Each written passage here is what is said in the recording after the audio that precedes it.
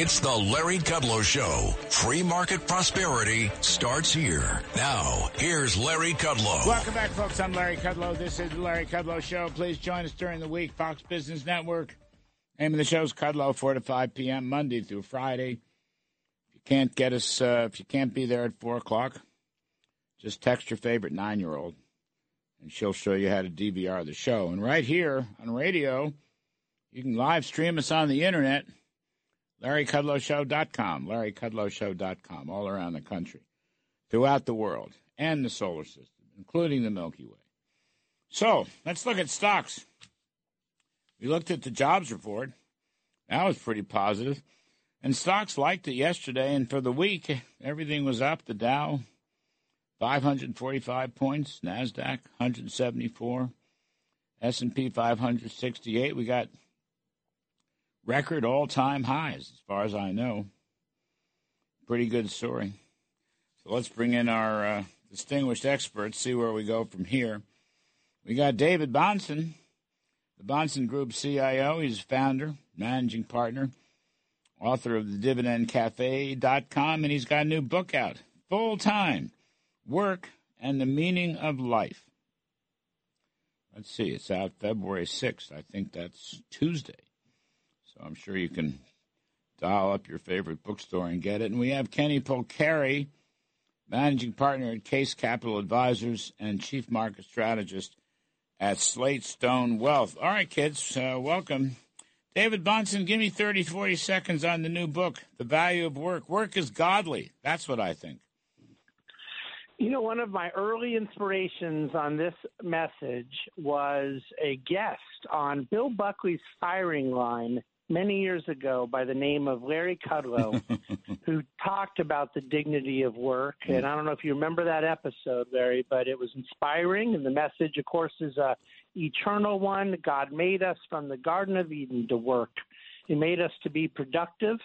It's the whole story of supply-side economics to drive production, to remove impediments from production. But it's also the story of the soul of society. We're a happier people when we're working, and I am just absolutely tired of this anti-work message that's permeated our churches, our culture, and our politics. Yeah, you know, that's Ken Polcari. I'm pretty sure you're going to agree with all this as well, you know, because, I mean, it's true what David just said. The message coming from so many areas of life today is don't work. You know, you should be free. Government should give you money, and you should be free to pursue your talents and go and paint pictures and walk by the ocean and all this stuff. Work is everything. Work is everything. Work is everything. I hear you, David. I can't wait to read this book. I'm going to reach out and get it. But the other thing is there's a whole generation. You know, this generation that's like between 20 and, say, 30, they want to work when they want to work. They don't want to work on Friday. They don't want to work on Monday because Monday you have to, you know, after the weekend, you have to just kind of sit around and do nothing. And then they only want to work for, 5 or 6 hours during the middle of the week. And then they want Fridays off because that's just what they want. It's amazing to me where they get or where they don't get the work ethic that we all have and grew up with and that our parents instilled in us. But, Kenny, let me say something about that, because I agree 100%. And that Gen Z attitude, which is probably not even as bad as the Gen Y attitude, but I think where they got it was in the boomers who worked really hard and worked their whole lives, but stated that the purpose of work was to not have to do it anymore, to work to the point of getting to a 30-year vacation. Well, I'm not going to share on air here Larry's age, but Larry's doing 5 days a week at Fox Business, 1 day a week on WABC after a second stint in the White House. And, Larry's no spring chicken.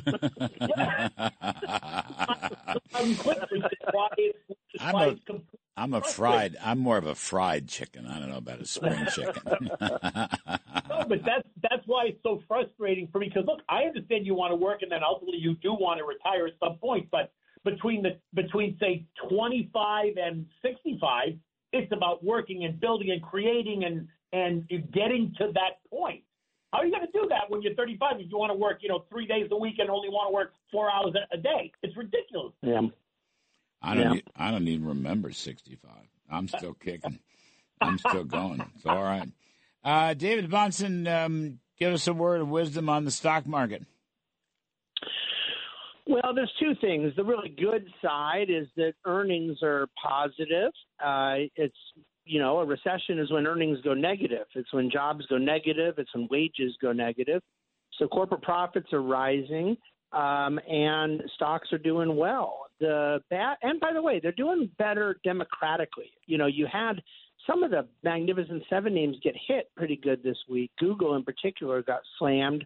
Facebook had the biggest up day in market history, but Apple was down, Microsoft was down. So some of the big leaders of 2023 are not doing well, but my beloved consumer staples are doing well. A lot of the more value names, dividend growth names are doing well. So that's a good thing. What's the bad thing? It's just valuations are still very high.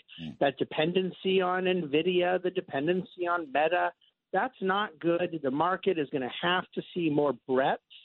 But ultimately, the bears have gotten their faces ripped off. That's what's happened. And so I think you're now in a position where you probably don't want to just be relying on Magnificent Seven. There is some good opportunities out in the market, but the real compelling arguments to be negative are not on the table. Yeah, I would agree with that. So, Kenny, I'm just looking. Bond rates fell quite a bit. 10-year was off 12 basis points. This past week, 402. Yeah. 30-year was off 15 basis points. The short rates are flat. But the jobs report suggests there's not going to be any Fed rate cutting for quite a while, if at all. But the bond market took it well, and the stock market took it well, which is interesting to me. So you and I have been in that camp that it was illogical to begin with to think that rates were going to come down, considering how strong the economy was, what the economic data was revealing. And Friday's report just continues, to your point, to David's point, just continues to tell that same story. So I don't know how anybody can now imagine that March is still on the table or that May is on the table and maybe not even June. And at that point, what happens? Can the Fed really start to move rates in the summertime when we're within that 6-month window of a presidential election? I'd like to think not, because they shouldn't and they never did. But, it's a new year, right? It's a new time. But I think, yes, the bond market did take it in stride. People were not running out of equities at all. In fact, that's the article that Bank of America had, which showed big institutions last week selling record amounts of equities, because I think they were all planning for this report to be negative and the market was going to back off and they were going to reallocate that cash, and that's not what happened at all. Well, but Kenny, when you say you can't imagine anyone thinking rates are going to come down in May, the futures market has 100% chance. I mean, in March is still showing 38%. Now, I don't think they're going to end up cutting in March, but the reason why they're going to cut in May is because it isn't true. It isn't true that jobs create inflation. It isn't true that economic growth is a negative thing. And what we're getting right now is non-inflationary growth. That's the kind of thing the three of us are supposed to be happy about. We don't need a rate above the natural rate. No, but we still have the CPI at 3.8%. It's not anywhere near. But the CPI is not at 3.8. The CPI is not at 3.8. It's annualized right now at 2.6 over the last 6 months, with a totally, I'll just say BS shelter number. The CPI is assuming 7% inflation in rent when the market indicators are 0% soaking wet. And so I think the inflation rate has a two-handle now, and you have 0% goods inflation and outright deflation in a handful of other goods and services. David, you should send Jay Powell a copy of your new book. You know why? Because the prevailing models at the Fed suggest that work is bad. Think about that. The Phillips curve, upon which consensus left-of-center economics is based today, a trade-off between unemployment and inflation, suggests that low unemployment, a.k.a. more people working, is a bad thing. So you need to send him a copy of your book to straighten out his thinking. Well, and what's interesting is I attended his lunch in New York in October, and he said the Phillips curve model doesn't seem to be working anymore. And I was trying to figure out what kind of model works sometimes and doesn't work other times, and we would still call it a mathematical model. Math works all the time.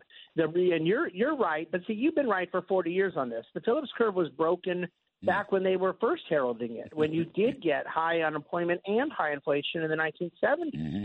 And so these coincident periods where sometimes there was this relationship held up between inflation and employment is just silly to believe it was causative. And yet you and I know why. Kenny knows why, right? We want people working because it produces more goods and services. And the production of goods and services is anti-inflationary. It's pro-growth. Tell that to the 5,000 economists at the Fed, 90% of whom, by the way, are registered Democrats. Just saying. Yeah. Just saying. Just throwing a little something in there. It sounds like to me, though, Kenny, that this will be a profits-driven market now. I think it will be. It's going to be a profits-driven market, and it's going to be an AI-driven market. Let's call it what it is. AI is very much in its infancy stages, and there's a lot to look forward to, and I think that's going to be the driver as well. On that point, Kevin Hassett talks a lot about that. Ed Yardeni talks a lot about that. Yardeni, one of the few people that actually got the story right last year, the so-called soft landing story. But productivity came out this past week, and non-farm productivity, 4 quarters, 2.7%. Big number, a very good number.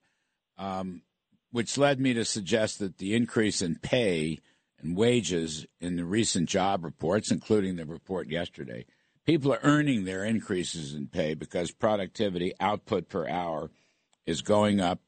2.7% is an awfully good number. That's much better than the 5 or 10-year average. I don't know if it's sustainable, but my question to both of you is, does AI and the application of all the quantum computing kinds of breakthroughs, will that keep productivity growing at a rapid pace? Because if it is, then you'd expect lower inflation, stronger growth, and higher profits, and that's fabulous for stocks. What do you guys think?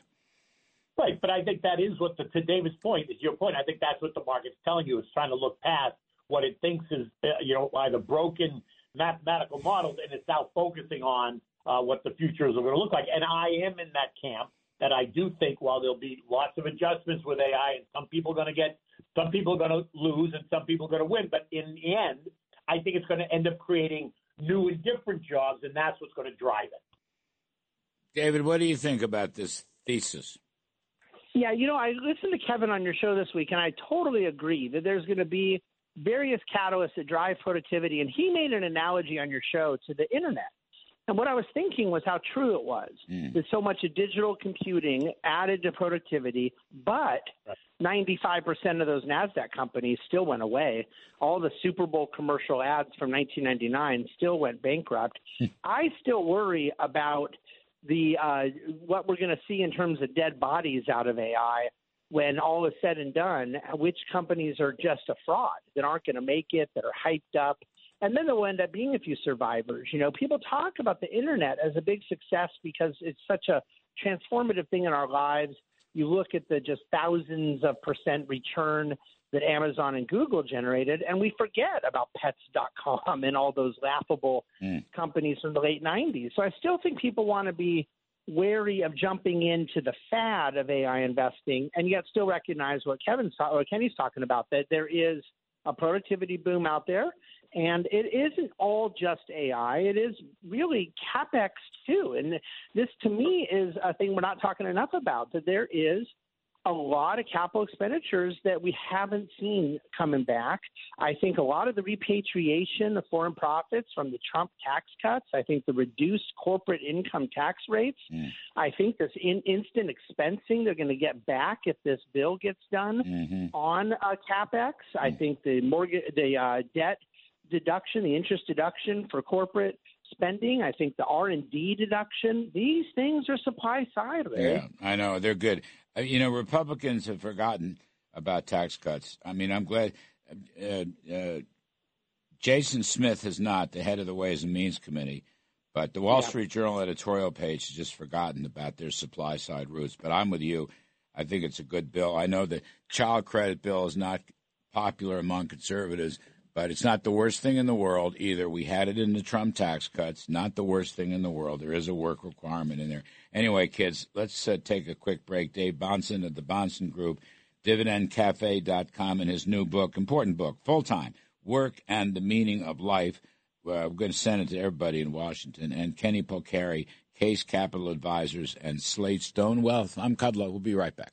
Hi, it's Ernie Anastas. You know, your thoughts can affect how you feel, and how you feel can impact your thoughts. Addressing your mind and body connection is the key to improving your overall wellness. Bergen Newbridge Medical Center is the largest hospital in New Jersey, providing comprehensive, equitable, compassionate, and high-quality emergency inpatient and outpatient medical care, plus mental health services and substance use disorder treatment. The Bergen Newbridge team can address your total health needs in one convenient location. Call 201-225-7130. For an appointment or newbridgehealth.org. When you need mealtime inspiration, it's worth shopping Kroger, where you'll find over 30,000 mouth-watering choices that excite your inner foodie. And no matter what tasty choice you make, you'll enjoy our everyday low prices, plus extra ways to save, like digital coupons worth over $600 each week. You can also save up to $1 off per gallon at the pump with fuel points. More savings and more inspiring flavors make shopping Kroger worth it every time. Kroger, fresh for everyone. Fuel restrictions apply. This is the Larry Kudlow Show.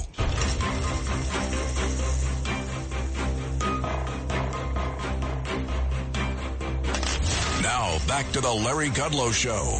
We're talking stocks. David Bahnson of the Bahnson Group in his new book, Full-Time Work and the Meaning of Life, and Kenny Polcari of Case Capital Advisors and Slate Stone Wealth. I got just tight for time, fellas. I need 30 seconds. Ken Polcari, best investment idea. I'm still in the AI camp, right? So I'm either in Apple, which I love, especially on this back off, or I like C3.ai, which is just AI as a symbol. Wow, good for you. David Bahnson, best investment idea.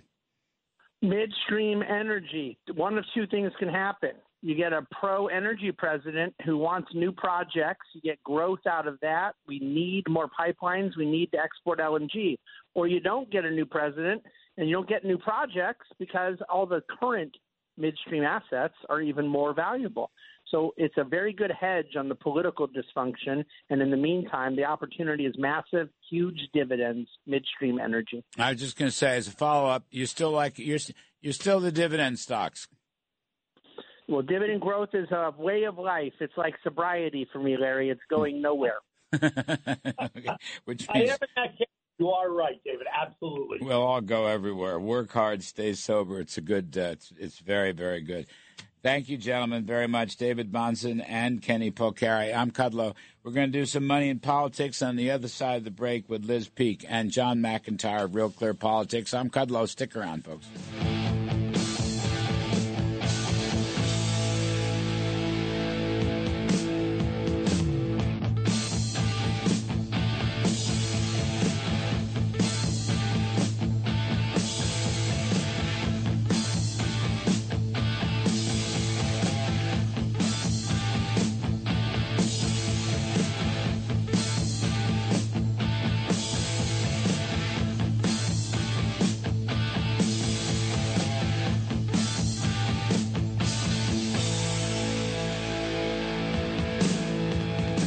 This is the Helium Highlight Minute, sponsored by Desert Mountain Energy, an early mover among junior explorers in the helium space. Helium has become one of the most sought-after elements on Earth, yet is now in short supply. Desert Mountain Energy has positioned itself as a leader with the world's first solar-powered processing facility and over 100,000 acres within the U.S. Southwest, known to produce some of the world's richest helium. Many high-tech applications are totally dependent on helium. Helium, now a $6.5 billion market, is projected to grow sharply. Desert Mountain Energy, with its active development program, could play a vital role in meeting helium demand for years to come. It is time to look at helium and the crucial position of Desert Mountain Energy. This Helium Highlight Minute has been sponsored by Desert Mountain Energy, U.S. trading symbol DMEHF, and in Canada, DME. Web address, desertmountainenergy.com. The preceding This is Greg Kelly for Priority Gold. What does it mean to be America's precious metals dealer? It means that you're in touch with the hearts and minds of those who love this country, value our freedom, and want to protect the future. Priority Gold is that precious metals dealer. They've helped thousands of Americans back their retirement with solid gold and silver. Call Priority Gold at 888-506-6439. Receive free shipping, free storage, a free investment guide, and one of the best purchase experiences in the industry. Call now or go to PriorityGold.com.